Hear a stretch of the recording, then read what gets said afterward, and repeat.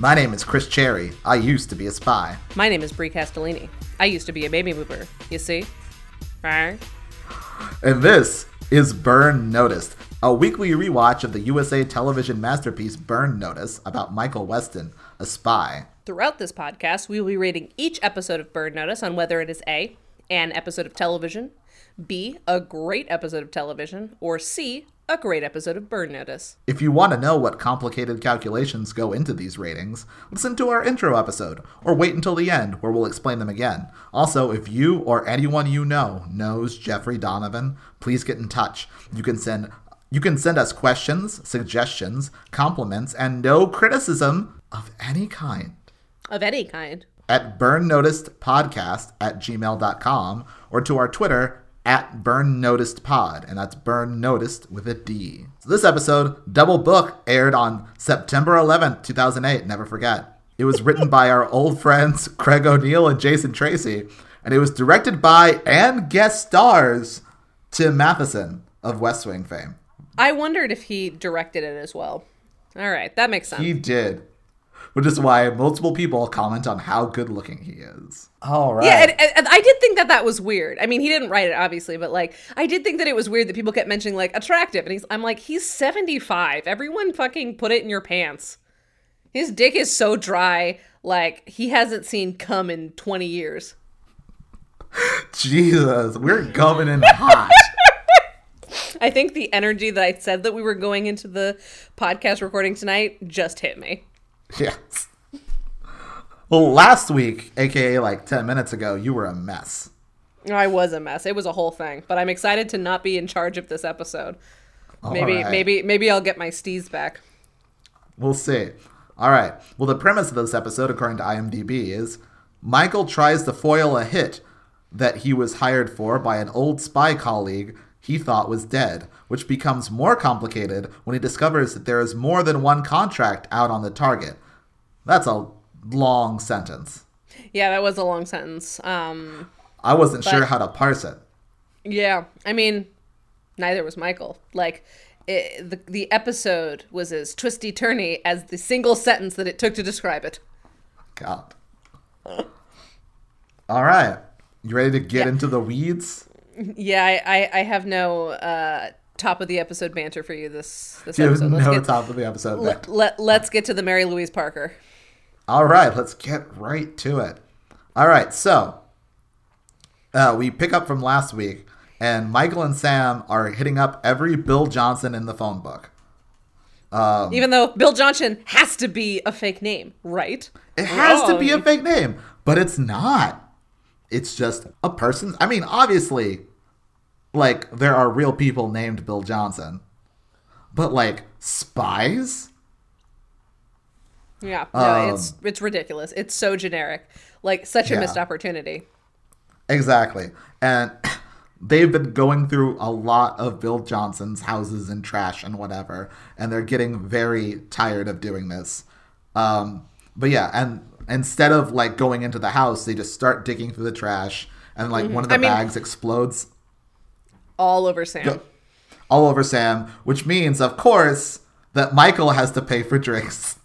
Actually, no. So he mentioned it earlier. So as they're walking up to one particular Bill Johnson's trash cans, Sam is complaining, and Michael's like, "I already bought you a beer after house number 8," and he's like, "I'll buy you another one if you go through this trash." And Sam's like, "All right, fine." And then the bag explodes over him, and he's like, "Well, now you owe me 2 rounds next, Michael."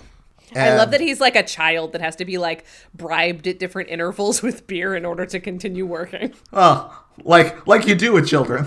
Yes, exactly. You give them beer to keep them working. Aren't you supposed to put like alcohol like on a kid's gums, like just like a little bit to like calm them down? Isn't that a thing? That's a thing that we used to do in olden times. Yeah, when the baby boomers were alive. Yes. Actually, probably. I think it was a baby boomer thing. I mean, like, I think it's a thing that's been around for a long time. Because, like, no one had heard of fetal alcohol syndrome. Or, like, you know. I mean, not fetal alcohol syndrome. Yeah, I was like, going to say, technically, fetuses are different. Fetuses are not babies, Chris. This is a pro-choice podcast. But there's no term for, like, what happens when a baby gets alcohol poisoning. Because we stop doing that. Oh, but beer's boy. probably fine. Anyways. Beer's fine to give to a baby. Go ahead. So they can work harder. Yeah. But yeah, so they go to this Bill Johnson, and a lady comes out with a dog, and they're thinking, does he live with his mom? That doesn't make sense for a spy. That doesn't Or make an sense for a assassin. spy or an assassin. But they think Even Michael though thinks that Michael this definitely- frequently hangs out with his own mother. That's very true. So does Sam. Maybe it's his buddy's mom. Though, if there's anything we know about spies based on the 3 spy and spy adjacent people who are main characters, that they like frequently hang out with like his elderly mother. Fee plays poker with a bunch of elderly women. Yeah, it's so true. This is what they do. But Michael is pretty sure that this is the Bill Johnson because he's got all kinds of spare spy paraphernalia in his trash. I will say, I had a brief moment where I was terrified. What do you mean?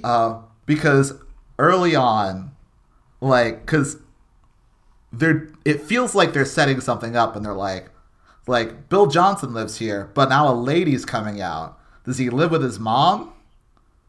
And I thought that this was going to be a horribly transphobic twist. Oh, no. Yeah, not yet. I'm sure that there's some sort of transphobia in the future of this show. It's bound I'm to sure we happen. will get there. But, like, it's not that. Thank God. It's weirdly kind of nothing. Yeah, it's Like- like they've been complaining, they've been wandering around from Bill Johnson to Bill Johnson, but somehow on like lucky number 10, they find him. All right, good. We know where he lives now. Exactly. And it turns out that's just his landlady. I don't know why they needed to play it like it was a twist. Yeah, Or well, like a mystery or something. I think that in their mind it was like, oh man, yet another dead end. But then it turns out it's not. And it also gives them an opportunity to like play around with her later in the episode. But like, yeah, ultimately, it doesn't get us a ton. It really doesn't. Anyway, so Michael goes home having successfully located, the probable location of Bill Johnson, a man whose name that is really his. But he gets waylaid on the way into like his apartment by a very handsome man. A very handsome older man. A baby boomer, if you will. A baby boomer, if you will. Played by Tim Matheson. His name is Larry Sizemore. I believe that's his last name. And Wait, is it really? It's the worst name ever. This fucking show and names all of a sudden. Exactly. Hold on, let me like confirm that his name is his name is Larry Sizemore, and that is not his porn name. It's his actual name. In the way that Bill Johnson is that guy's actual name and not his porn name. Yeah, his porn name is Larry Cock. God. Subtlety Michael is is not freaked Larry's out strong because suit. Larry is a spy who he used to work with, but he is supposed to be dead. And his little lower third explaining who he was, and still is, says that he is Larry, and then says undead spy. All the lower thirds are very funny this week. Yeah, it was a good week for like text jokes. Yeah. I will say though, I was very confused. I mean, partially because we've talked about Tim Matheson before because he has directed a couple of episodes already, but like he is introduced as if we should already know who he is. Like the way that Michael responds and like how long it takes for us to like get explained to that he is a thing. I was like the whole first half of the episode I was like, have we seen this character before and I'm just forgetting? Because like they're treating him like he's an old friend. And they like are. that we should It's totally so weird. They're treating him like Virgil, where it's like, yeah, you That's should the know thing. him. There's all these feel like- references. I kind of feel like if we hadn't just watched the episode with Virgil, this wouldn't be hitting us as hard. But like I don't know, it does maybe, sort just- of. I mean, definitely it still does. But I do sort of feel like it does seem like they're playing him like we should have met him before, but no, we have not. Yeah, all right. Eventually we get to it because like Fiona asks like, who is this guy? And I'm like, oh, okay, so we definitely haven't met him. If Fiona hasn't met him, neither have we. Fiona has not met him. But So Larry comes into the apartment, and it turns out that he is not dead, but now he's a freelancer who kills people for money, and he has a job. He wants to kill a lady, and he wants Michael's help. Because it turns out, like, he has read the fake Michael Weston file on his burn notice, and he knows that he's been burned because supposedly he did all these terrible things. And for him, that's, like, great. Because, like, I also do terrible things. I realize that the American government is bogus, and, like, I'm a weapon, and I should be used to kill people for money. And you, Michael, are a kindred spirit. And I remember our time together. And you can also help me kill this woman for money. Specifically, a woman named Jeannie, who used to be a nurse. The fact that anyone who has ever spent any amount of time with Michael Weston would think that anything in his file is real is absurd to me. Can I say, I'm going to talk about this later. This is the central failing of this episode. I want to like this episode so much. And yeah, because there's a lot of really good stuff about it. There's a lot of really good stuff about this episode. And, like, I really appreciate the thing that they're trying to do, but they can't commit to it. Like, what this episode wants to be is an exploration of the darkness of Michael Weston via this mirror of Larry Sizemore. But the show has never made him dark in any way. Like, at one point, Larry says, I know you, you're no Boy Scout.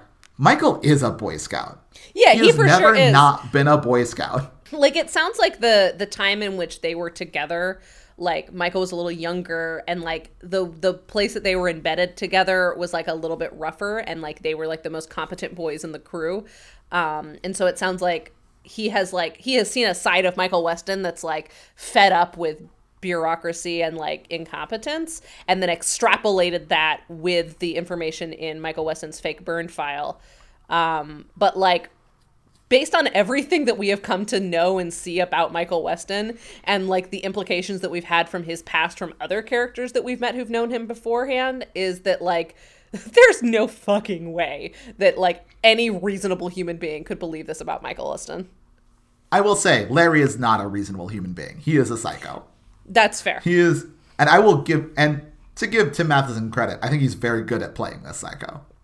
Oh yeah, like, he's very fun, and he's like a recurring character, and I'm glad of it. Definitely killing it. This is the second episode in the this is like the fourth or fifth episode in a row where we've had a lot of, like, good back-to-back, like, unhinged kinds of bad guys, which are far more interesting than, like, the sort of brutish, like, idiots hinged from season bad guys. 1. Yeah, like you know, preppy boy bad guys and, like, incompetent bad guys. Like, we're now getting, like, kind of crazies, and I'm really enjoying that because it's much more fun to watch, like, buttoned up Michael Weston have to, like, deal with crazy people. Yeah. But the thing about this episode is that, like, not only, like, I can believe that Larry thinks that Michael Weston is, like, actually dark, because like, he probably met this younger Michael Weston, and also Larry is a fucking lunatic who, like, is a sort of psychopath that assumes that everyone else is like him. And, like, the thing is that, like, repeatedly, he's kind of bad at reading Michael. Yeah. So I get that. I buy that he thinks that this is true of Michael. The problem with this episode is that in order for it to do the thing that it wants to do, it has to try to get the audience to maybe agree with Larry a little bit. And it is incapable of doing that. Yeah, like, the problem is that they've made Michael, like, too consistent, which normally is good, but, like, the picture that they've painted of him does not have any rough edges. Michael Weston is exactly who he is. Yeah, he is a bathroom sign of a man who is exactly what he says on the tin. And I actually think that this is a very interesting example of kind of the limits of this kind of show. Like, this kind of show can't really do this kind of episode that it wants to do because, like, it can't allow Michael Weston to actually be, like, morally compromised in any way. Yeah, Like, again, Michael Weston is not an anti-hero. He is an American hero. But this is a story that needs Michael Weston to be an anti-hero a little bit, but it can't get there. Anyway, I'm going to go on with the weeds. And we'll talk more about this later, but yeah. But yeah, so Larry has a job. And the job is this. There is this woman named Jeannie who is a nurse who married a very rich man who had cancer. And someone wants her to die before he dies so that she doesn't inherit any of Robert, the cancer man's money. It doesn't matter that his name is Robert. Robert never appears on screen. Robert is irrelevant. He never, ever appears on screen. But yeah. Michael agrees to take this case because he knows that if he doesn't take the job, then this guy is going to kill her anyway. And Boy Scout that he is, he cannot allow her to die. So he basically buys himself some time by accepting a job in a way that anyone who knows Michael Weston would not believe, which is exactly almost immediately willingly. The very fact that he accepts a job. It should have been a red flag. Yeah. I do want to, like, take a moment to talking about, like, the morality and stuff. And Larry as a character. He does have a really great line in this scene where Michael says that, like, what he's doing is a slippery slope. And then he goes, slippery slopes can be fun, like water slides. I really like that line. Again, this is another O'Neill and Tracy episode.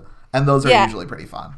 Yeah, we know and trust these boys. They gave us Wanted Man after all. Exactly. Anyway, so Michael calls Fee to get help finding out about who wants this woman dead. It's unclear why he specifically needs Fee's help with this, but go on. Yeah, there's no reason why it has to be Fee. In fact, this is normally Sam's gig. Yeah, exactly. Normally Sam is recon guy, but it has to be Fee because also in this scene we finally meet Fee's new boyfriend, Campbell. Now, normally I would say that Campbell seems too boring for Fee, but then again, look at the guy that she's actually in love with. Yeah, exactly. Also, worth mentioning, Campbell is a very specific name choice. I don't know exactly what to think of the name Campbell, but I agree. Well, like Bruce. Oh shit! I didn't even think of that. You didn't even think they've literally also they've named a character Anwar before, and now they're naming someone true. Campbell. That's right. I forgot. I guarantee there's a Donovan at some point. Oh yeah, no, it's definitely intentional. I hadn't thought of that. But yeah, so Michael asks if, like, he can borrow Fee for a second to, like, find out about Larry's case and this woman. We also learn Fee has told Campbell that Michael is a soil scientist. Just such a random pull. It's really great, though. Which, isn't that... that's kind of related to what Carla does. What Carla does, yeah, that's what I had that thought too. But, like, they never connect it to that. Like, there's no... No, they don't. It was just in the air. Yep. Soil scientist. Which, like... And he goes like, yep, I love my dirt. Is, like, his response when he's backing up the lie. What if he, like, didn't know what to do and just, like, reverted to Jackson? Because that's a soil scientist. No, Jackson was a meth dealer, steroid like designer. That's a very different. He would never do that in front of, like, a competing male. Mm-hmm. Yeah, never in front of his sexual competition.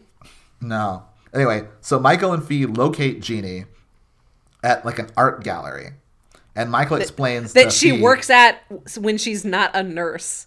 She has such a random I don't think life. She's a nurse anymore. The thing is they the said that she splits her time, she spends half her time at the hospital and half her time at the art gallery. So what else is she doing at the hospital? Okay, so she is nursing or whatever. But, like, the thing is that, like, the whole thing is that she is trying to learn how to have money because she's not used to it. And so she's like, well, this is what rich people do. They like do things at art galleries. Especially because she doesn't know what to do with money, because her whole thing is that she doesn't want the money, because of course she doesn't, because she has to be a good and pure person. Like, a good and she virtuous genuinely woman. Yeah, she genuinely loves this like cancer Old man. this old cancer man This old cancer man. who's like old enough to have an adult child. Who is we'll probably get to closer later. to her age than his. Yeah. It took me forever to figure out where I had seen her before, but she was on The Office for a while. She dated Michael Scott for a while. That's where Is she I've really? seen this actress. Yeah, like Wow. in like some of the later seasons, like 6 and 7. Got it. I probably didn't see that then. No, it wasn't very good. But that's where the whole time I'm like, I know your face. I know what you do. And she's done a lot of little things, but like a lot of guest roles and stuff. She was on Caroline in the City. I think that was her main claim to fame. I've never yeah. heard of that property. Baby boomers know all about Caroline in the City. This is such a bad runner. Why are we continuing it? I don't know. It's in the zeitgeist. All right. Okay, boomer. Continue. There it is. All right. There it is. I know what the kids are about. Yeah. But yeah, and Michael explains to Fee that he worked with Larry in the Balkans in the early 90s, which we all remember was a wild time. Apparently, he faked his death by walking straight into a building that then blew up. Yeah, which all And things then- considered seems kind of suspicious based on the other kinds of like faked deaths that we've heard about on this show. Exactly. But that was his retirement. And now he works in the private sector of killing people. Fee also gives Michael shit for keeping her away from Campbell. Like, you're just doing this so I won't be with Campbell. I mean, yeah, he's definitely doing it, but also like she helps him on cases all the time. And now that they kind of know a little bit more about this woman, it makes sense that like, what is he going to do? Have Sam babysit this poor scared woman? I think having another woman around is probably going to be the better case. Yeah. And so what they do is that Fee meets her in the art gallery and then like gives her a pen to sign something, and then the pen like explodes on her. Not like in a Fee way, like in a normal way that like pens kind of explode, where she just gets ink all over. Yeah, in a normal, non-violent way. Exactly. Which forces Jeannie to go to the ladies' room where Michael is waiting. He like jumps out and like grabs her and covers her mouth so she won't scream because a man is attacking her in the ladies' room. I mean, to be fair to him, he did have to do that because otherwise, like, No. there is no log line fast enough to not have this woman scream. 100%. Like, it's the right call. But, and then he explains to her that he's been hired to kill her. But it's okay. Because he's nice and he doesn't want to do it. Yeah, because that's believable for a man who's like trapped you in a bathroom and covering your mouth. Exactly. And also, something else about this scene, like the fact that I get why he does it, but like it only makes it worse for him, is that so he lets go of her mouth. He's like, I'm gonna let go of your mouth, like don't scream. But then he doesn't like step away from her. He stays holding onto her with his hand like hovering near her mouth. And we know that this is because when he introduces the fact that he was sent to kill her, she's going to try to scream again. So he needs to like have quick access to her mouth. But what it actually means is like, there's a man in the bathroom, you start to scream and he covers your mouth. And then he talks to you calmly and lets go of your mouth, but still is physically holding you. This stranger who has trapped you in a bathroom, who has already overpowered you. How terrifying must that be? Oh no, it's fucking awful. And like, he doesn't have to do that. Like, he says, she asks who is going to kill me, and he does say, in the funniest way possible, like, well, me. But, like, he doesn't have to say it that way. No. I mean, this is just another example of Michael Weston having a fucking terrible bedside manner. Except when he doesn't. Exactly, except when he doesn't. Like Madeline. Madeline has no idea what's going on at any point, even though things are explicitly told to her constantly. Except for when she does. But yeah, and so he explains that, like, someone wants to kill her, And then he asks her, who do you think it is? And she thinks that it's probably her, like, stepson from, like, her husband's first marriage, who's upset that she's in the will and thinks that she's a gold digger. And they just are, and that's right, like, that instinct is correct and is never, like, questioned at all. Yeah, they get their suspect pretty quickly and without much drama at all. Exactly. And then Michael tells Jeannie that Fee is going to stay at her house for a few days to keep her safe. And she's like, hey, remember that one woman who spilled ink on you? She's in it too. There's a lot of moving pieces in this trap. It's a good thing that we're nice. Yeah, we're definitely not trying to kill you, for sure. Yeah. We're the ones who are trying to keep you from getting killed by someone else who definitely wants to kill you. Only trust us. Such a bad spy. Such a bad spy. So, Madeline shows up at Michael's and says that she's found a new counselor who definitely sides with her on stuff. And so she wants to try counseling again. And so Michael Grey is like, yeah, I'll do it again. She also says that this counselor thinks it's important that, like, we do counseling in the house because that saves us money on sets. For a second, I thought you said sex.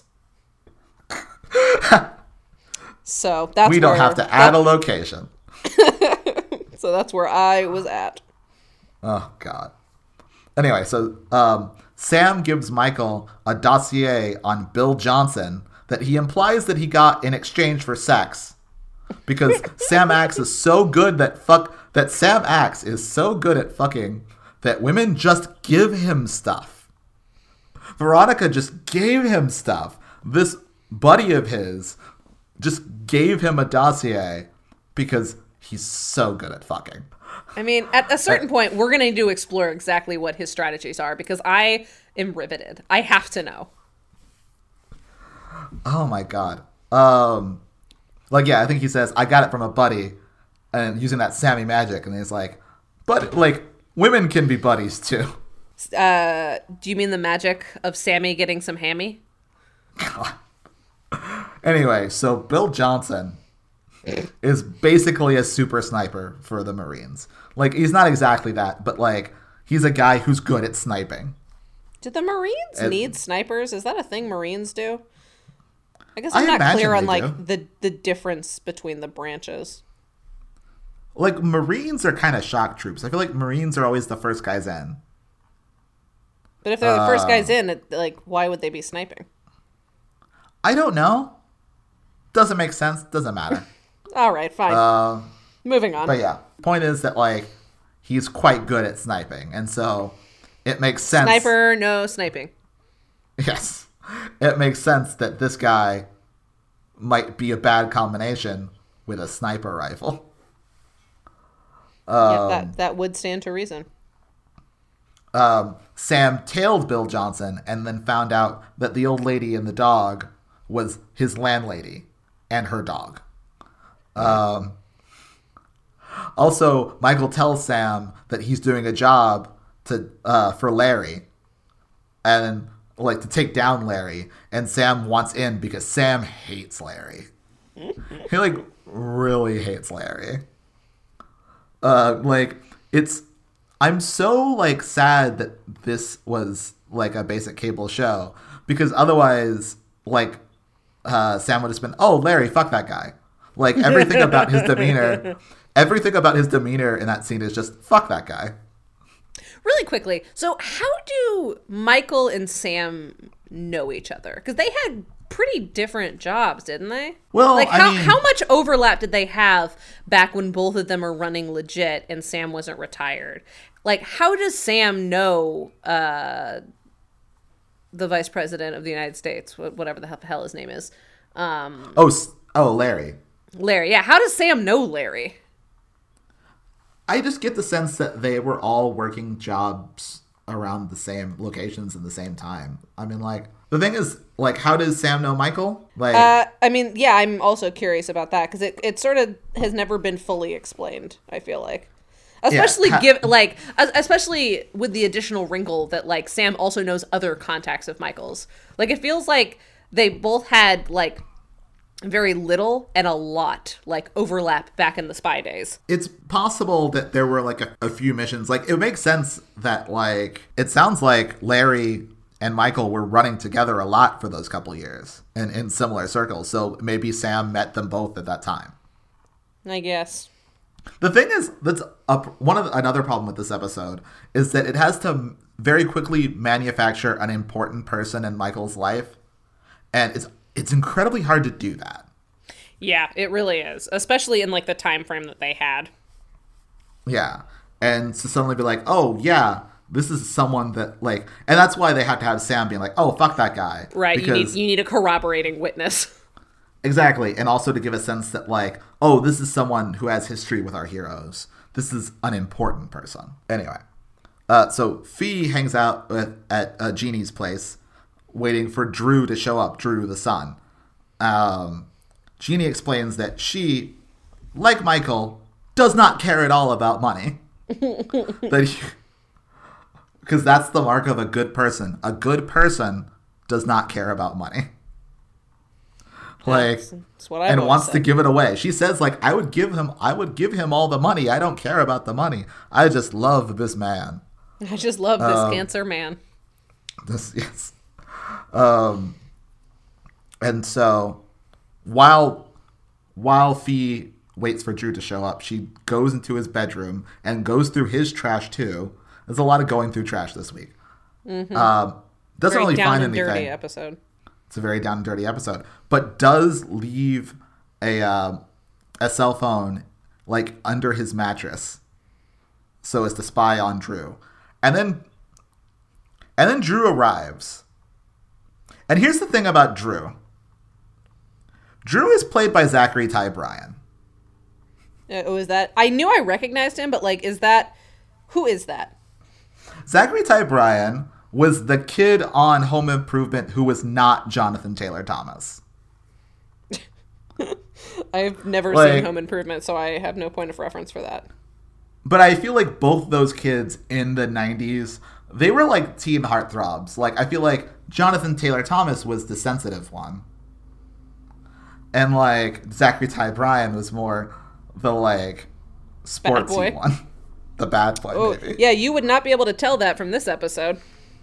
Oh, no. But I feel like I've seen Zachary Ty Bryan and other things since then. I think he is definitely settled into the type that he is most well cast for, which is obnoxious white douchebag. I mean, everybody's got a type. Exactly. But yeah, it was very distracting to me that it was Zachary Ty Bryan. Almost as distracting as if it had been Jonathan Taylor Thomas. I need to know what Jonathan Taylor Thomas is doing right now at this moment, but there's no way for me to find out. And what's the point of like having a police state if we can't know what Jonathan Taylor Thomas is doing at all times? Well, the police state isn't for us, Chris. I think that's where the confusion is coming from. That's fair. What are you doing, JTT? Do you think he listens to this podcast? Let's get JTT to listen to this podcast. Hey, new reason to be on Twitter with us. Get Jonathan Taylor Thomas to listen to our Burn Notice podcast. Exactly. He loves Burn Notice. Zachary Ty Bryan was on it. Tweet at him constantly and tag us. God. Implicate us in this grift. Anyway, so like Drew walks into the bedroom and Fee barely escapes. But it's good that she left the phone because it allows us to hear a conversation that he has with this coke dealer who he is also contracted to kill Jeannie. He has hired at this point 2 assassins to kill Jeannie. Well, he wants it done right. By at least he wants multiple people to kill this bitch. Exactly. So Larry meets Sam and Michael at the apartment, and Sam is so angry at Larry's very existence. It's like he was Fee back in season 1. And Larry is angry that Drew has double booked the job with amateurs because that means that since amateurs are involved, that cops are definitely going to go show up. And if any cops are involved, like, Larry's policy is to kill everybody. Like, kill the person he's supposed to kill the person who hired him, anyone who's seen his face, kill the barista at Starbucks, just kill everybody. I mean, as psychotic as that is, to his credit, that's probably a good, like, contingency plan to have. It is if you're good at killing. I mean, he is very good at killing people. But the thing is that, like, that is the impression I got. That's a lot to clean up. It's a lot to clean up. Sure, but even like at the point at which like somebody connects that like all of these murders are connected, even the Starbucks barista, like the only connection to him are the dead people, and presumably he's careful enough that like there's no like paper trail or anything, especially if the job isn't done yet. So like even if it's suspicious, like there's literally no reason why this random guy who is presumably dead would be connected to it. This is true. Anyway, but Michael disagrees with the kill everybody plan. And then can't imagine why.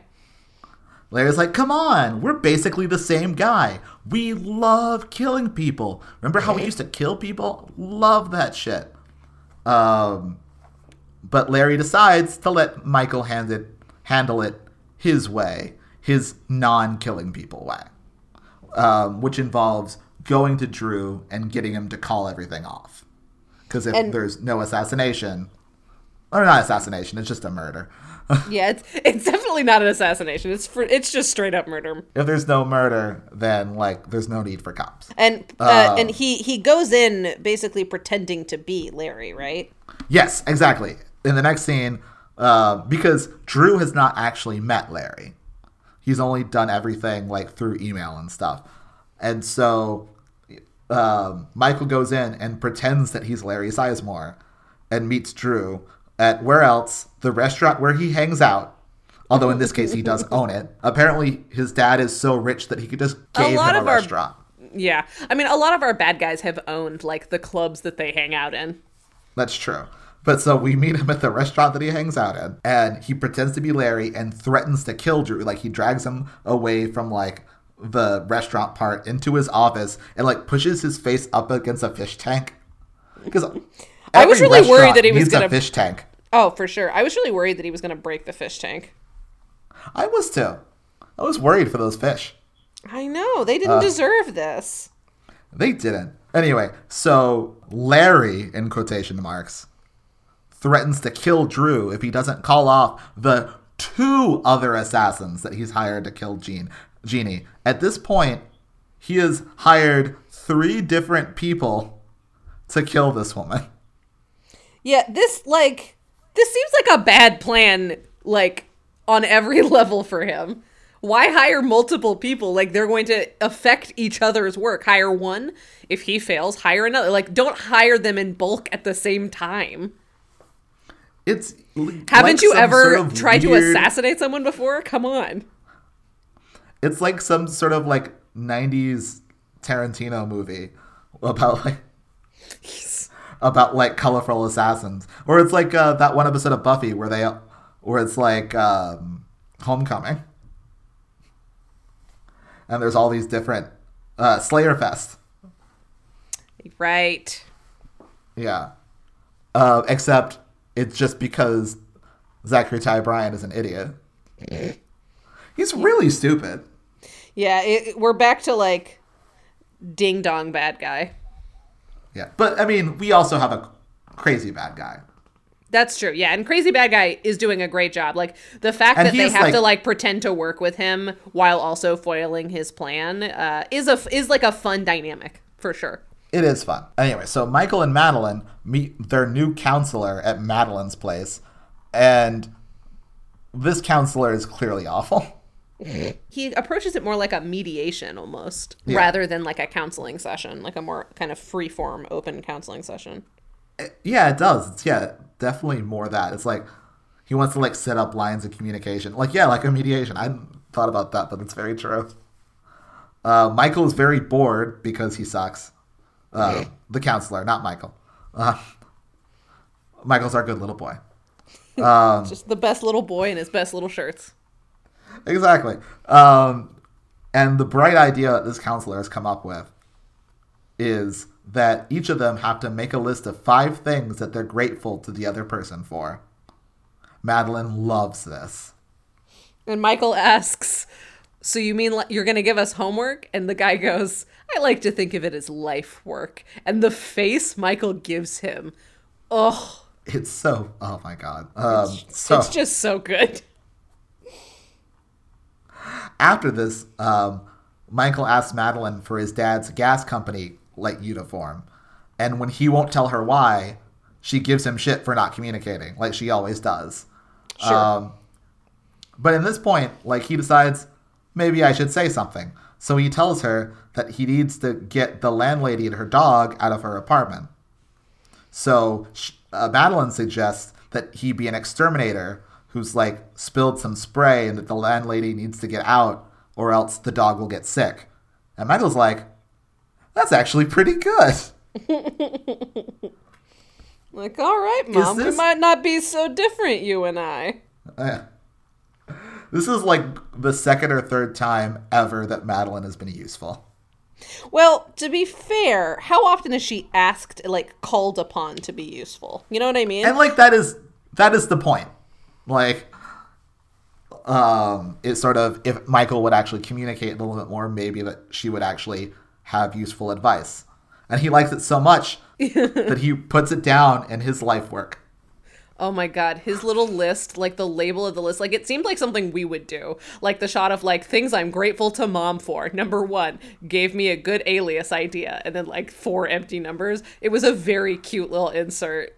Like very sort of slapstick. Honestly, it felt like something you and I would do. Yeah. So you were saying? What was I saying? Oh, about like Madeline. Oh, yeah. So the thing about, like, Michael and Madeline's relationship that at this point in the series is getting kind of old for me is that, like, Michael is so unwilling to, like, bring her in on anything and, like, let her know what's happening. But, like, he hasn't cut her out of his life. She has... I'm pretty sure she has a key to his place, or at least can get into it pretty easily. Like, she has constant contact with his main, like, co-conspirators. And, like, the idea that he thinks that just keeping her out of the loop is going to make her safer is ludicrous to me. Especially when, like, the couple of times she's been let in, she's been useful. Like, why doesn't he tell her what's going on? Because at this point, she knows what's happening. She knows he's constantly in danger. So, like, the shock factor of, like, oh no, something bad has happened, like, eventually is going to wear off. And in a lot of cases already has. So, like, it honestly just seems like he's being stubborn for stubborn's sake, keeping her out of this. Like, at this point, I feel like it would be easier for everyone if he was just like, oh yeah, Mom, sorry, I can't talk right now. Like, a girl is being sex trafficked. So, like, I gotta go play a prisoner. I'll see you at dinner tomorrow. I mean, yes. I do think it's also kind of funny that, like, the thing that she wants is just to be more in his life, but she is in his life all the time. As you're saying, like, she's clearly, and like, it's like it's like the being called on her birthday thing that got brought up the last time they were in therapy together, where she was like, the one time that my overseas spy son didn't call me on my birthday made me feel really bad. And it's like, he called you on your birthday every year. Missed it 1 year, and that's what you're holding on. Like, presumably he did it after that. It wasn't like he didn't call her 1 year and then never called her again. It was 1 year. Exactly. So it does seem like both of them just need to, like, chill. Yeah, both of them are just, like, fully unreasonable people. Exactly. But yeah, but you are right that, like, he should just let her in more. And that's the thing that this episode almost wants to do. This episode really wants to be a critique of Michael Weston that cannot really find anything that he does wrong other than kind of doesn't listen to Madeline. Which in most cases is a fairly straightforward, like, good decision. And the thing is that, like, Michael Weston has a lot of problems. We talked about a lot of them last week. We've talked about them a lot on this show. Like, it would be very easy to tell a story about the flaws of Michael Weston because they all exist. But the show is just unable to like deal with them in a real way, in the same way that they're unable to deal with the actual emotions of like the trauma of his childhood, because it's a show that's fundamentally not set up to do that kind of emotional storytelling. Yeah. But it's trying to. And I want to give it points for trying, but it also means I have to like grade it harsher for failing. Yeah, that's a fair way to put it. This show really, like, it wants to be more impressive than it is.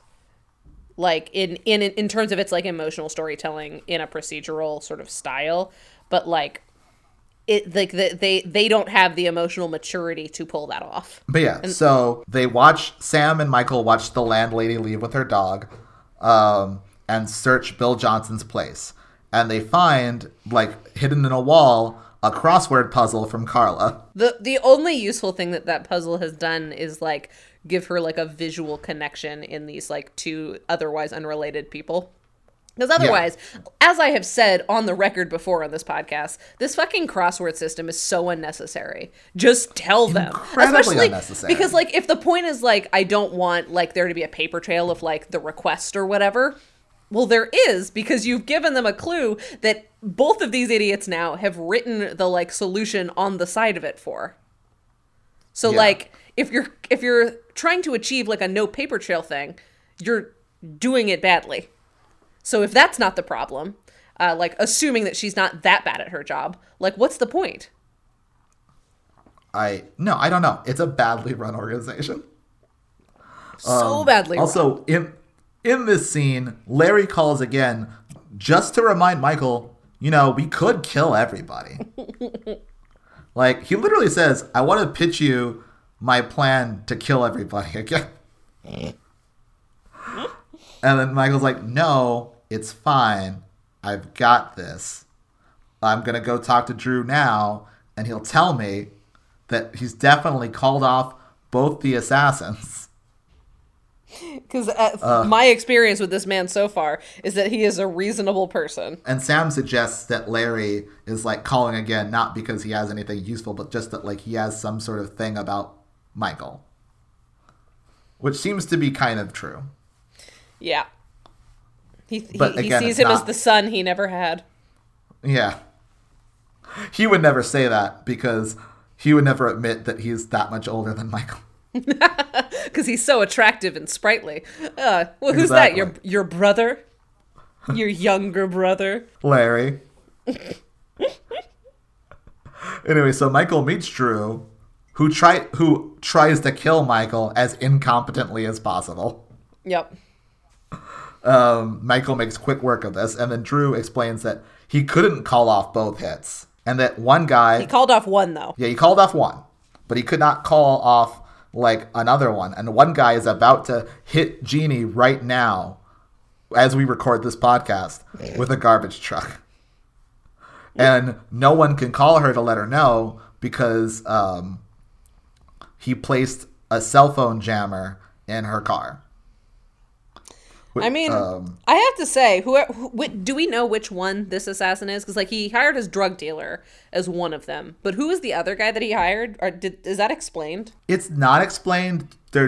He's another guy. I'm assuming that the guy in the garbage truck is the other guy, because no, I think he does say that he got his coke dealer to stop, and that this is the other guy. Well, so the reason I ask is because like that's a pretty smart play that like. He like goes through the trouble of jamming her cell phone in her car. Like that's really smart. It is smart. And then like kills her in a way that is meant to look like an accident. Yeah, exactly. Yeah, no, he seems like a smart guy. When we eventually meet him, he looks just kind of like a biker. Yeah, it's this episode is like not very specific about a lot of things. No, it's not. But yeah, so Michael, hearing that she's about to die and cannot be called, steals a truck and then like uses like his truck to stop the garbage truck by like basically How does he know where the truck is?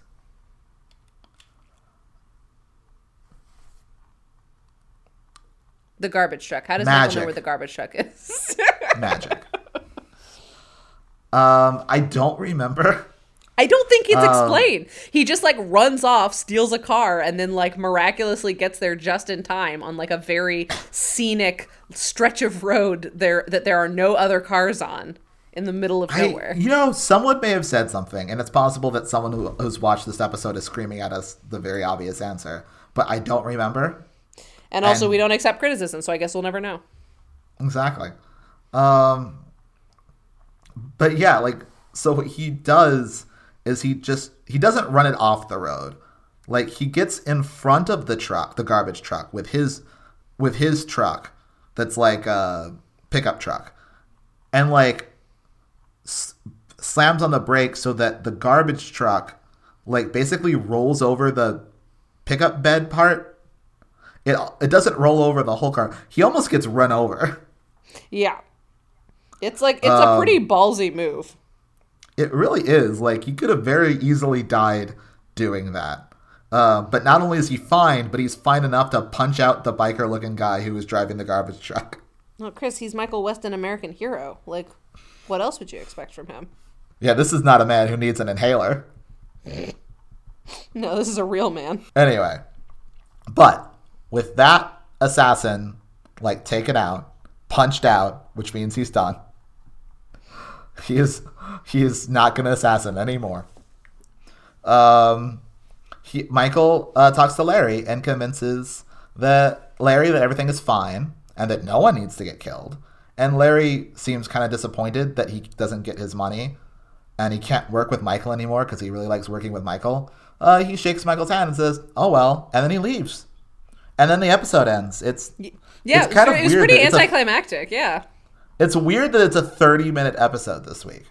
Mm-hmm. But yeah, the episode just sort of ends. And then, like, of course, being Burn Notice, we do get check-in with Bill Johnson one last time. And so they, like, see Bill Johnson, and they've, like, bugged his place, too. And it sounds like Carla has done the same shit to him. Yeah, where she's, like blackmailing him. Like, Bill Johnson does not want to be an assassin. And it's sort of implied that, like, she got him dishonorably discharged, much in the way that she got Michael burned. And which, again, like, I have yet to see, like, I mean, Bill Johnson at least has, like, a particular skill that he is being used for. Like, why did she burn Michael Weston? At this point, literally nothing he has done seems to be, like, deserving of burning one particular spy. And again, such an overqualified spy, too. For real. It's honestly, the plan makes no sense. For the dishonorable discharge guy, it makes more sense for him because it's like, we need an amazing sniper, but the only guy who's an amazing sniper is like a really good guy. So if we corrupt him and like blackmail him, like he'll have no choice but to work for us. But like Michael Weston is just sort of like a jack of all trades guy who they're having doing grunt work. And it's like, just hire a guy from fucking Craigslist for this shit. Like, who cares? And then kill them. We know that you're fine with killing people. So just like hire a getaway driver, steal the sniper rifle and then shoot the motherfucker in the head. Why is Michael Weston involved? Yeah. It doesn't make sense. Because like Michael is he's good at everything. Like it makes sense to burn Michael and use him as an asset, but they're using him like basically to set up stuff for this other guy. It doesn't make sense. They're just, make sense. Carla's people are bad at their job. Anyway, so it sounds like he's got a date to do something for Carla, and they get a date for that. And, like, presumably that'll happen next week. But then, oh no, Michael gets a call from Drew, the man who supposedly was supposed to run off, but he has not run off. And it turns out that... that neither has Larry. Drew calls him and says that a man showed up at his door and told him that the hit was still on. An older man, a handsome and distinguished man, who seems that he's as good behind the camera that he is in front of it. And his name is Michael Weston. That's not a bit we're doing. Larry Sizemore is pretending to be Michael Weston. Exactly, much in the same way that Michael Weston pretended to be Larry Sizemore. But this time, consent was not given. Oh, no. Anyway, so Michael and Fee get in touch with Jeannie and tell her that, no, you're not safe yet. Sorry, we told you were safe, but you're not safe. But just go to your charity lunch at your charity auction or whatever, and with your art stuff that you do. And Fee will go with you. and help you out and just do what she tells you, and you're going to be safe. We will not let anyone assassinate you. No, we agreed it's not an assassination. It's just a fucking murder. Yes. Anyway, so, and then Sam tells Michael that Larry has definitely stolen some poison to poison Jeannie with, because Larry always did like poison. Which is interesting because, like, in other shows, like, about, like, murderers and stuff, it's been, and I think this is a real fact as well. I think I've looked it up before. Like, poison is a women's weapon. Like, women, when women murder people, they tend to do things that are, like, a little bit more subtle and less violent. Like, they're things that, like, they can be kind of, like, detached from the murder, which is very much a poisoner's kind of thing. Is like that you don't have to physically, like, take the life from someone. You can just sort of set them up. So I thought that was interesting that, especially in contrast to, like, the manliness that this show loves, that they would give their, like, macho, handsome man, like, former spy, such a ladylike murder weapon. This is true. And we know that Larry is definitely going to do it at Janie's lunch, and then afterwards get paid by Drew. And so Michael decides that, like, at this payment stage, Michael's going to have to kill him. Michael's going to have to shoot him. And again, like, this episode wants to, like, say something about killing. Yeah. Like, and Michael Weston's relationship to killing. Yeah, exactly. Especially, I mean, it seems funny that now this is happening, given, like, how many murders we've seen Michael Weston either commit or, like, entice someone else to commit. But also, like, but we're not like, in a way that doesn't bring up those other murders. Like, if, like, right, he had brought up those other murders, like, or anything, or if, like, the bad guy of the week or whatever was, like, related to someone that Michael had gotten killed before, you know? Yeah, or just anything to really interrogate Michael Weston, but they don't, like, do that. Like, but it's this big moment, and it also, they're really trying to play up the idea that Larry was a friend of his, and, like, that doesn't read at all. No, it really doesn't, because as soon as we're introduced to him, it's like, hey, bud, want to go do a murder with me? Exactly. He's clearly a bad person, and, like, there's no sense that, like... They're trying to tell a nuanced story without any nuanced situations or characters. Yeah. No, and in this scene, Sam is like, do you want me to do it? And Michael's like, no, I gotta do it. And, like, who cares? You just... he's a weird asshole who we've never seen before. I mean, we have seen him behind the camera. But... So anyway, Michael goes to Drew and tells Drew that Michael Weston, quotes, is bad news and is definitely going to kill him. And that the only way that Drew can save himself is by helping Michael kill Michael. It's all very confusing. And then Drew needs to run for his life because Michael really doesn't like him. And I think, like, they want to play, because that's the other thing, is they also want to play with, like, he really doesn't like Drew because, like, he ordered a hit on his stepmom, and, like, he's obviously a terrible person. Yeah. And, like, so I think it also wants to play with this idea that Michael really does want to kill Drew. But, like, it can't sell it. Yeah, even though, like, he just doesn't have enough time with him. Like, this episode, in a way that is, like, way less complicated than last week's episode, but somehow feels more rushed in a lot of places. Like, a lot of the sort of storylines feel really underdeveloped. Whereas last week, we had a fuck ton of stuff going on, but everything felt like it was developed and, like, it made sense, and, like, we tracked things from place to place, even though there was a lot going on. Whereas this episode, it feels like there really isn't that much happening, and yet, like, we don't spend any time with anyone. Like, we don't really learn a lot about nurse art gallery lady, her perspective or anything. We don't learn a ton about, like, Rich Kid, except for the fact that he continues to hire more and more assassins, which is not all that interesting. And we don't even learn that much about Larry, except for the fact that he's, like, a psychotic, like, murderer. And so, like, to build to this big thematic moment about, like, whether or not Michael Weston is a good person and is capable of killing, like, in cold blood or whatever, like, no one is developed enough for us to give a shit. Oh, to be fair, like, last week wasn't trying to tell this kind of story. True. Last week was trying to, like, it was like a fun adventure story. Whereas, like, again, this wants to be a character piece. This wants to be, like a deconstruction a little bit. This wants to be a smarter thing, but it can't be it. But I still think that like it could have learned something from the way that last week structured itself, because we learned a lot more definitely. about a lot more people, despite it not being, you know, one of the more prestigious episodes. Yeah, I will say maybe some of this comes down to direction, Mr. Matheson. I don't know. I don't think it is. I think it's definitely a writing problem. Because, like, It's definitely a writing problem, too. like, directing can only affect the storytelling so far in television, and, like, this is definitely not a directing problem. No, I mean, I would say more that I think last week was better directed, and, like, a lot of the things that we liked about last week were, like, pace. And, like, I think pace is definitely something that can be affected by directing. That's fair. I'll give you that. And, like... Yeah, you know what? You're right. Fuck Tim Matheson. Yeah. Anyway, at the end of this scene, though, there is a real fun transition where, like, Michael as Larry does this creepy smile when he threatens Drew, and it, like, transitions to this, like, painting of a face at the art gallery, and it's really dumb, and I kind of love it. So, I'll give you that, Tim Matheson. You get one thing, and one thing only. You get one thing. Fee's at the charity event, and she sees Larry, and then describes him to Sam on the phone as good-looking, because of course. Yeah, at this point, yeah, it really is, like, pointed. Like, all right, everybody, like, you can take turns sucking Tim Matheson's dick. You don't have to all do it at once.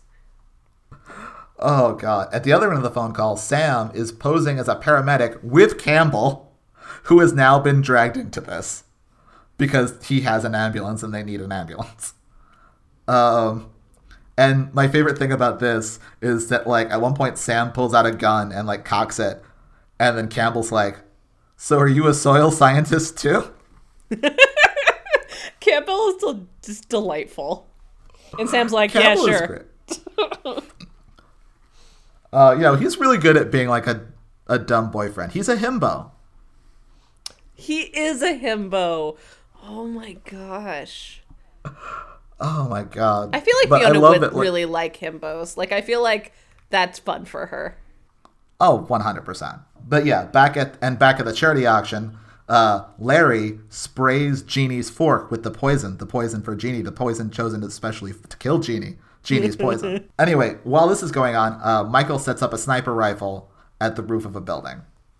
And back at the charity auction, Jeannie pointedly does not use that fork, but does fake a heart attack. And then Fee calls 911. Pretty convincingly, too. This nurse/art gallery patron is quite the talented dramaturg. Dramaturg is not the right that word. sounds wrong, but me. I don't know. Dramaturg is the person who, like, does the research and, like, help. It's like they're sort of like the historical scripty for a play. Like, they do a lot of research and, like, inform every aspect of like the production of a play through, like, having the information. Like, they're the one that just, like, knows everything.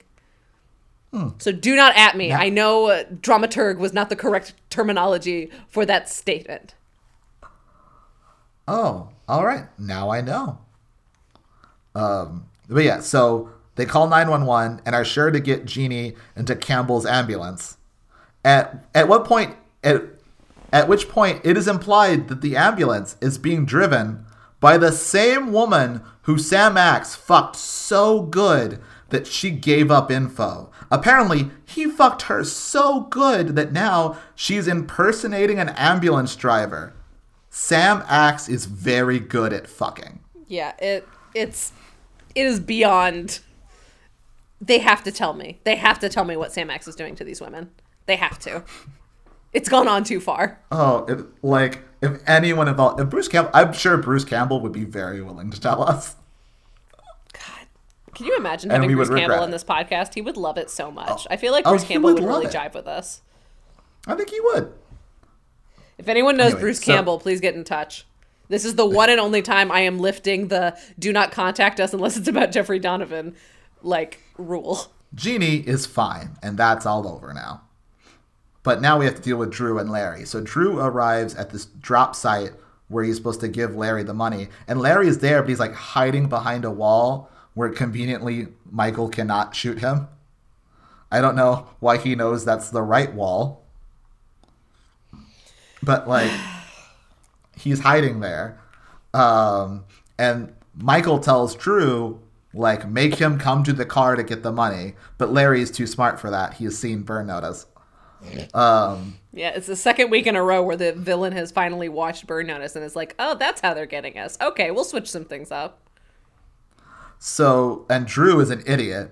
So he, like, goes and grabs the money and it's in a duffel bag. But, like, he's not so much of an idiot that he just gives it to him. So he just, like, throws it on the ground in front of him and then looks up at Michael. Well, Even though he can't see Michael. Yeah, he can't see Michael at all. But also, before he looks up at Michael, he's like, well, don't you want your money? Come and get it. Come here and get your money. Yeah. And, like, the come out into the open. Yeah, you can tell that he's not the client of the week's biological son, because no biological son of hers would have such a bad performance. No. And so Larry, of course, knows that, like, Michael is there and is going to shoot him. So he, like, runs out and he, like, grabs Drew and he just starts throttling Drew. And, like, Drew, like, fights and he's trying to drag him away. And while he's doing this, Larry muses about whether or not Michael is going to shoot and take the shot, because he, Larry, definitely would. And fucking Michael is there all conflicted, like, he doesn't have the shot. Should I shoot them? And, like, he hates fucking Drew so much that he has to think about, maybe I could just kill them both or whatever. But he doesn't do that because he is a Boy Scout. Mm-hmm. And so Larry drags Drew behind the wall and then just breaks his neck. I feel like it's got to be harder to break someone's neck like that, but, you know, go off. Okay. But when you are so smart and handsome and sort of silver foxy and so virile despite your age. And so virile and so good at, like, setups and getting B-roll and always remembering to get room tone, then yeah, you could snap someone's neck pretty easy. And then Larry calls Michael and, like, taunts him about it and asks him why he didn't shoot. And Larry thinks that he didn't shoot. Michael didn't shoot him because Michael still considers Larry a friend, which is not a thing that any of us in the audience are entertaining because we don't have a relationship with this person. We've not really built up a relationship between the two of them at all. It just makes Larry look like an idiot and a psychopath, which he is, but, like, there's no sense that, like, there's any gray to this. And then Michael just tells Larry that Jeannie is alive and that he better get out of town because the cops are coming after him, which, for some reason, this doesn't mean that Larry is going to kill everybody, even though he said many times that once the cops are involved, he kills everybody. But I guess too many people have seen his face. I don't know. That doesn't track. But Larry runs away and lives to fight another day. Yeah. It ultimately, like, it fell pretty flat for a lot of reasons, which is too bad because it could have been, like, a really intense, like, dramatic scene about morality, and, like, it was not. Yeah. It was not. And it's very disappointing. Anyway, back at Madeline's, Michael is reading his list, and it's apparently mostly bullshit. The one example we hear is that he got his mom's eyesight. And he's like, we kind of cut into the scene when he's mid explaining, like, how many missions he's been on where, like, his eyesight has been vital to, like, his survival or whatever, which I honestly think is really sweet and funny. But Madeline is not impressed. No, he seems to really care. I think he worked really hard on this list. I do. Well, he wrote it out and he had like a title to the list and everything. Oh my God. So good. It's so analog. Like, now if we wrote anything at all, it'd be like in a notes app or something. Yeah, it'd be a screenshot of a notes app on Instagram. Yeah. Oh my God. So yeah, Madeline is pissed. We also find out in this scene that, like, because Madeline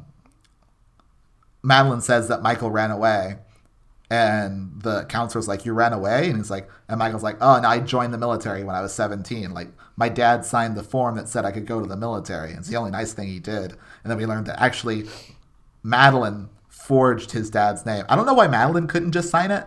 I think it was she forged his dad's name because she wanted him to think that it was his dad. I don't think that it was the form needed to be from his father. Only a father can give away his son to the military. I think it was like that was a calculated decision that she had made to make Michael think that his dad, like, you know, said go with God and join the military.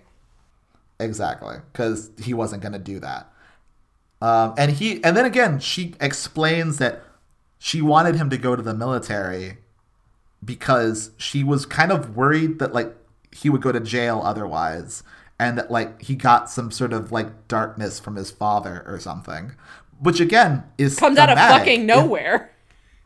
But it's like, that's the thing, is that, like, if they had been building this episode up to that, like, if they had been doing a version of this show where they allowed Michael to be an anti-hero, to be someone who is kind of morally gray, then that beat lands. Like, that's a thematic beat that's very consistent with the beat that they were trying to land, like, in the previous scene.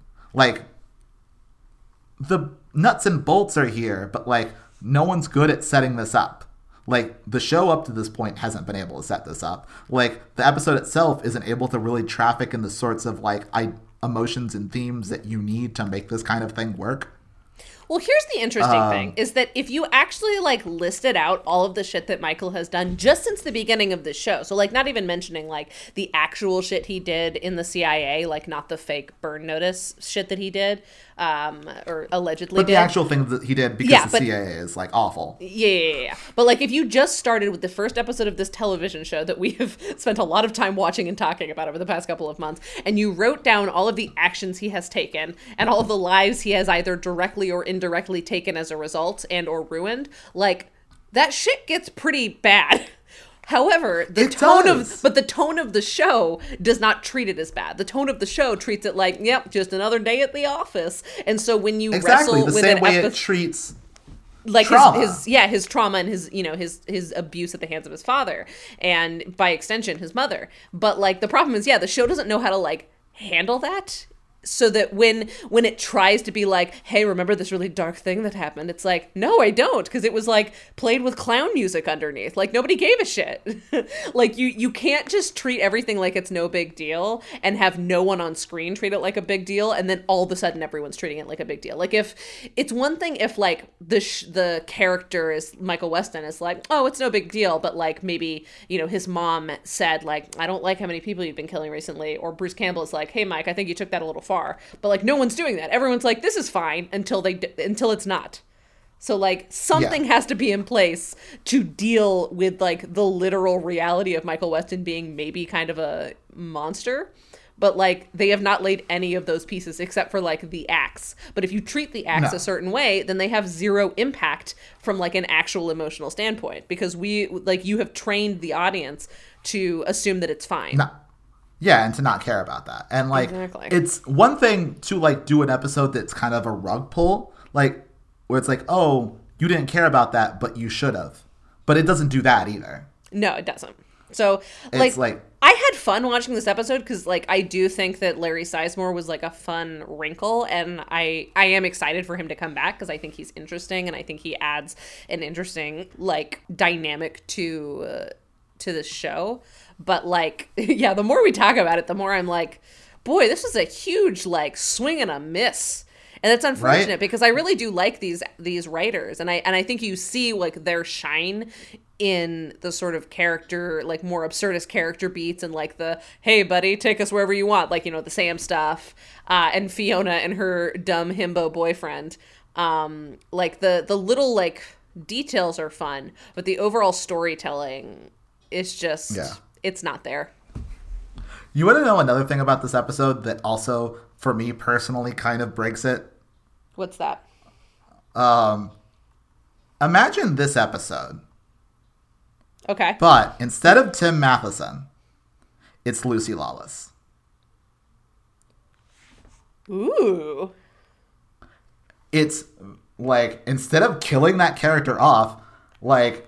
they brought that character back. You have to change it slightly. Now it's not a thing of, like, it's an old buddy of his. But it's, like... But, like, very little about this episode changes. Like, but... Like, because it's still a crazy person who kills people and likes Michael for some reason. And actually, since, like, her part of her backstory was that she kind of had obsessively researched Michael, like, she's definitely been keeping more tabs on him since then. It's much easier to bring up stuff that they've done on the show. You are so right. And we have way more connection to her than we do to fucking Tim Matheson, who we've never seen before. That is also good because, like, his connection to her originally was, like, connecting the trauma of fathers and, like, abusive men, and her coming back and, like, at the same time as he's, like, dealing with his mom in therapy again and having to, like, relive that kind of a stuff would have added so much more depth to both of those scenarios. Holy shit, Chris. Exactly. And also, as I'm people are so like, angry. This person is so attractive. Like, if I described her, it would be attractive. Like, yeah, man, it's Loosely Lawless. They would have to rewrite almost none of this episode. Holy shit, I can't believe this. Right, and I'm so angry. I will never forgive this show for killing that character off. But that's the thing and then, like, instead of fucking Tim Matheson, who's fine, like, he's pretty good at this role, but, like, have her keep coming back, because so angry that she is not, like, Michael Weston's foil on this show, like, because, like, she could be, like, it's and it perfect. would be so interesting, and it would add such a more fun dynamic to, like, Fiona and Michael, and, like, the fact that Michael's, like, kind of low-key extremely attracted to this, like, assassin who he sometimes has to grudgingly work with and sometimes he has to work against, like. Exactly, and they can kind of, like, spike her, where, like, yeah, exactly. Like, I'm so, like, there's nothing I can do about this, but you want to start a letter writing campaign to, like, George Lucas this show and just, like, put her in the scenes. Also, can you imagine, like, inevitably a couple seasons down the line, like, before Michael and Fiona, like, get together for the final time, like, Michael finally kind of caves and he and Lucy Lawless sleep together, and then the next day, like, Michael has to leave for something, and so Sam is left, like, babysitting post-coitus Lucy Lawless, and, right? Like, can you imagine the tension of that scene? Also, going back to this episode, where does this episode end? With a sniper rifle on top of a building. It's, like, just like the last episode ended. Yeah, you're right. Like, I'm so angry that Lucy Lawless is not in this episode of television. Furious.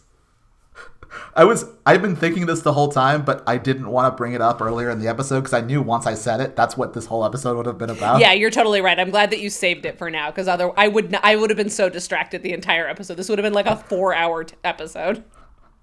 Exactly. Oh, God. It's the dumbest decision this show ever made. Like, part of me wants to track that. Like, every time, like, because I know Tim Matheson comes back, right?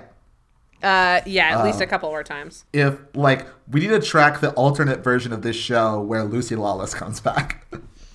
We can do that, but I will also add a secondary thing, which is we should also just track any time a character, like a bad guy on the show, should have just been Lucy Lawless. So not just Tim Matheson, yes. But, like, anytime any episode would be improved by the villain being Lucy Lawless, like, we should definitely track that as well.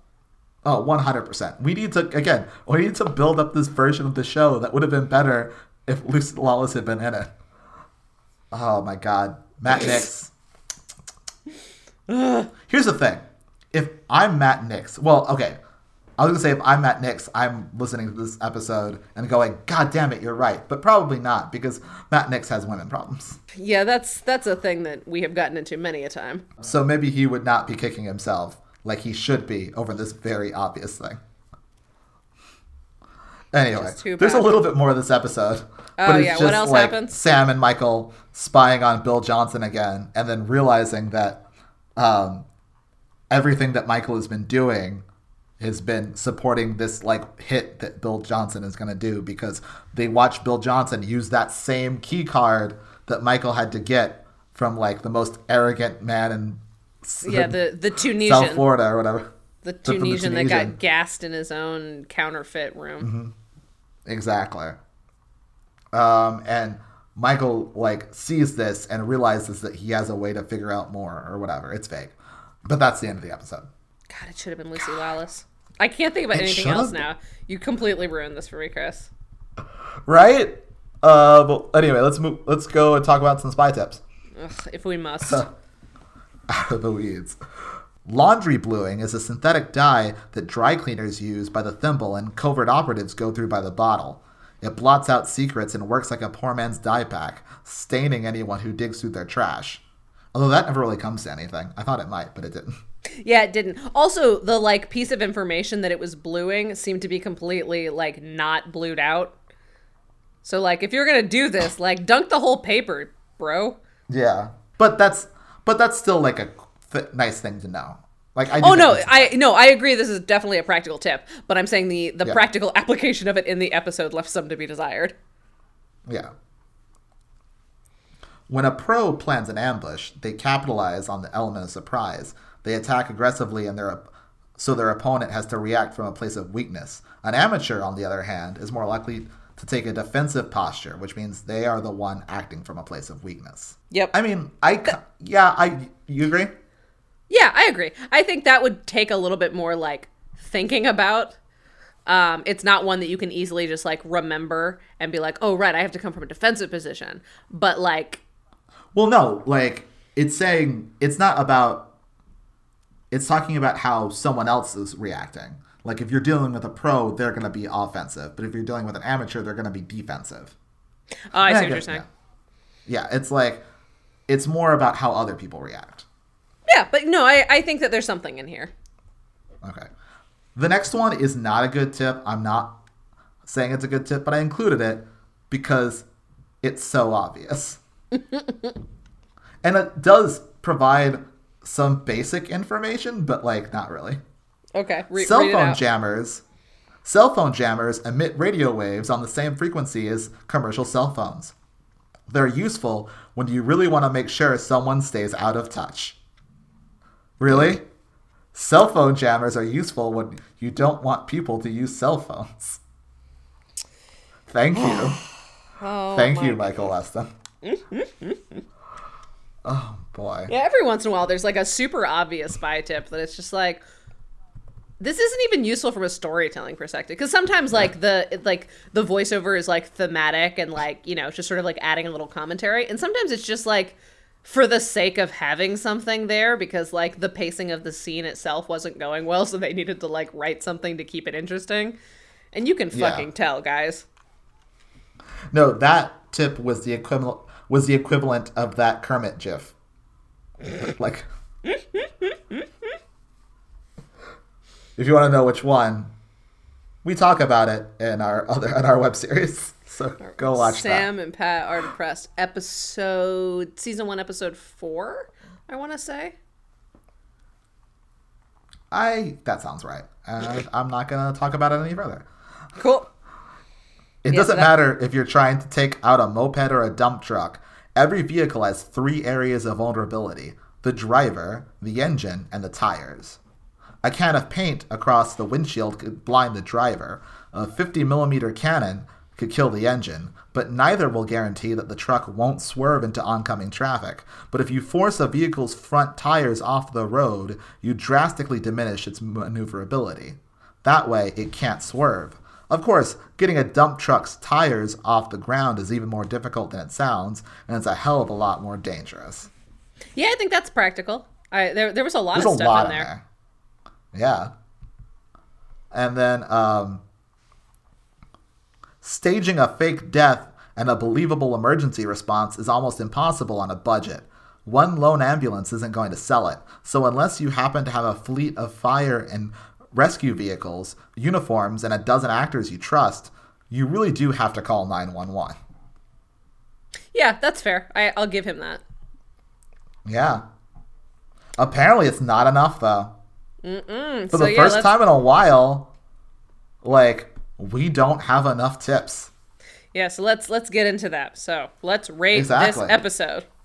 So yeah, there's not enough practical spy advice, so that's out. Do they do spycraft over violence? Yeah. Yeah, less spycraft than usual.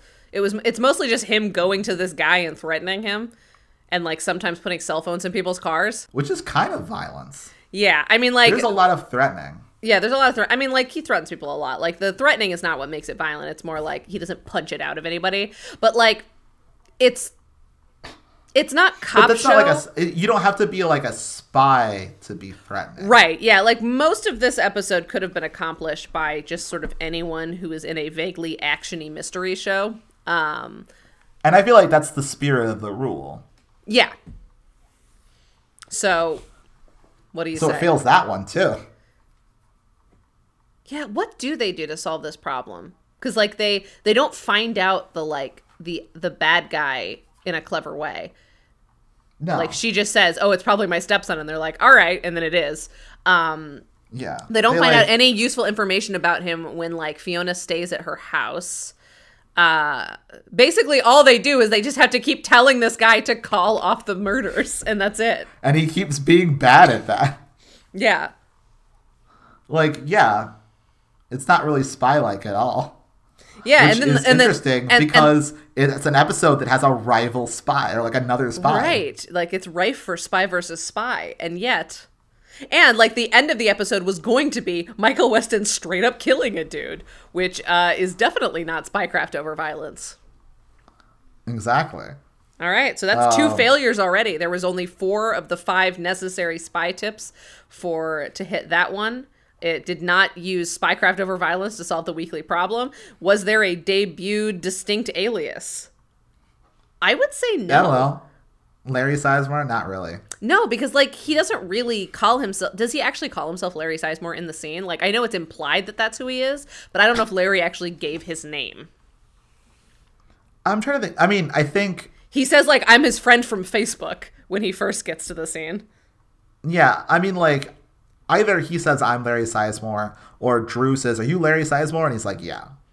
All right. Well, in any so. case, like, he's nothing. There's no characterization. There's no physicality. No. There's no distinct, like, wardrobe choices. Like, which again is interesting because, if anything, like, he's pretending to be someone he theoretically knows very well, and there's nothing specific to the characterization. Yeah, he's not even, like, unhinged in, like, a fun way. He doesn't even, like, dip his toe in Larry's crazy. Just, like, for the fun of it. Yeah, so that's nothing. So that one's also out. So finally, were the side characters used well? Sam apparently fucked real good. Yeah, that's true. So Sam gets it. What did Fee do this week? Largely introduces Michael to the himbo and then continues to introduce him to the himbo. Yeah. Yeah, she doesn't have a lot to do, which is interesting because these 2 writers usually have a really good bead on Fiona, but I think there was too much else going on that she was sort of only like ancillarily involved in. So there just like wasn't a lot for her to do even in the best of circumstances. Yeah. And it did seem like the director was really focused on the Larry character. I'm not sure why. For some reason. He was really in love with that handsome Larry fella. So yeah, this is not a great episode of Burn Notice. Is this the first one of this season? Yeah, this is the first episode of season 2 that has not been a great episode of Burn Notice.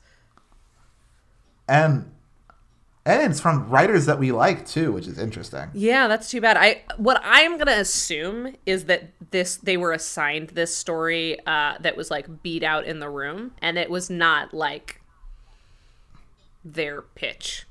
That's going to be my assumption, is that this episode had to set up a couple of things, and they were assigned to it. And because it had to deal with like it had to introduce a character that'll come back eventually, and because they apparently had to add 18 lines about how handsome Larry Sizemore is, because apparently that's part of his fucking writer. And because they had to like set up the sniper stuff at the end, like I think that they didn't have enough space to have fun with this episode, and so they tried to go dramatic with it, but it just was not set up that way. Yeah. Would you consider this a great episode of television? No. It wants to be. I want it to be. I want it to be. Like, I admire it. Because I admire its ambition. The thing about it is that, like, it wants to be the kind of television show that I like. You know? It wants to not be Burn Notice. And I respect that. But it's not good enough at doing that. And Yeah, it's really not. like I said, like earlier, like because of its ambitions, I have to like judge it on like, because I do think there's a lot of good lines and stuff. I think if like this episode hadn't like tried to bite off more than it could chew thematically, because there's a lot of really fun stuff in it, and it just committed to being kind of fun, I would be like, oh yeah, I might have been like, this is a great episode of television, or at least, you know, or something like that. But the fact that like it tried, and I don't want to punish it for trying, but it doesn't make it a good episode of television. And it does not. really kind of exposes kind of the limits of this show, I feel like. I don't think it does, though. Like, again, had it just had Lucy Lawless, like the way that you and I just broke down Lucy Lawless being in this episode solved a lot of the thematic problems that this episode had. I do not think that this show is incapable of self-reflection. I just think that the writers that we have been introduced to so far are incapable of self-reflection. I don't. That's possible. I don't want to punish the show for that. I just think that like the problem is that these guys are like, they're trying to write a very specific show, and they don't know how to dip into the darker stuff without completely losing the thread. I think that's the thing, that this show, the way that it's built, isn't equipped to handle. Because like at this point, it would feel really weird if they treated Michael's trauma seriously. Like again, maybe there's a way to do that. There's, like I said, to pull the rug out and be like, oh, the thing that you thought was frivolous is not frivolous. I suppose that there's a way to do that. But like so much of the way this show is set up and like its attitude towards like character and a lot of things seem like it doesn't have like the right bones to do this kind of thing. Yeah, it's true. Well, for the first time all season, this was an episode of television and nothing else. And it makes me feel bad, genuinely. Because we liked a lot of what this show was trying to what this episode was trying to do. We liked a lot of the characters, we liked a lot of the moments, and we really like these writers, but it wasn't enough. All right. Well, that leaves nothing else but to thank Vincent E.L. for our theme music. You want to find more from Vincent E.L., you can go to vincentel.bandcamp.com. Until then, we'll see you next week, and bye. You see?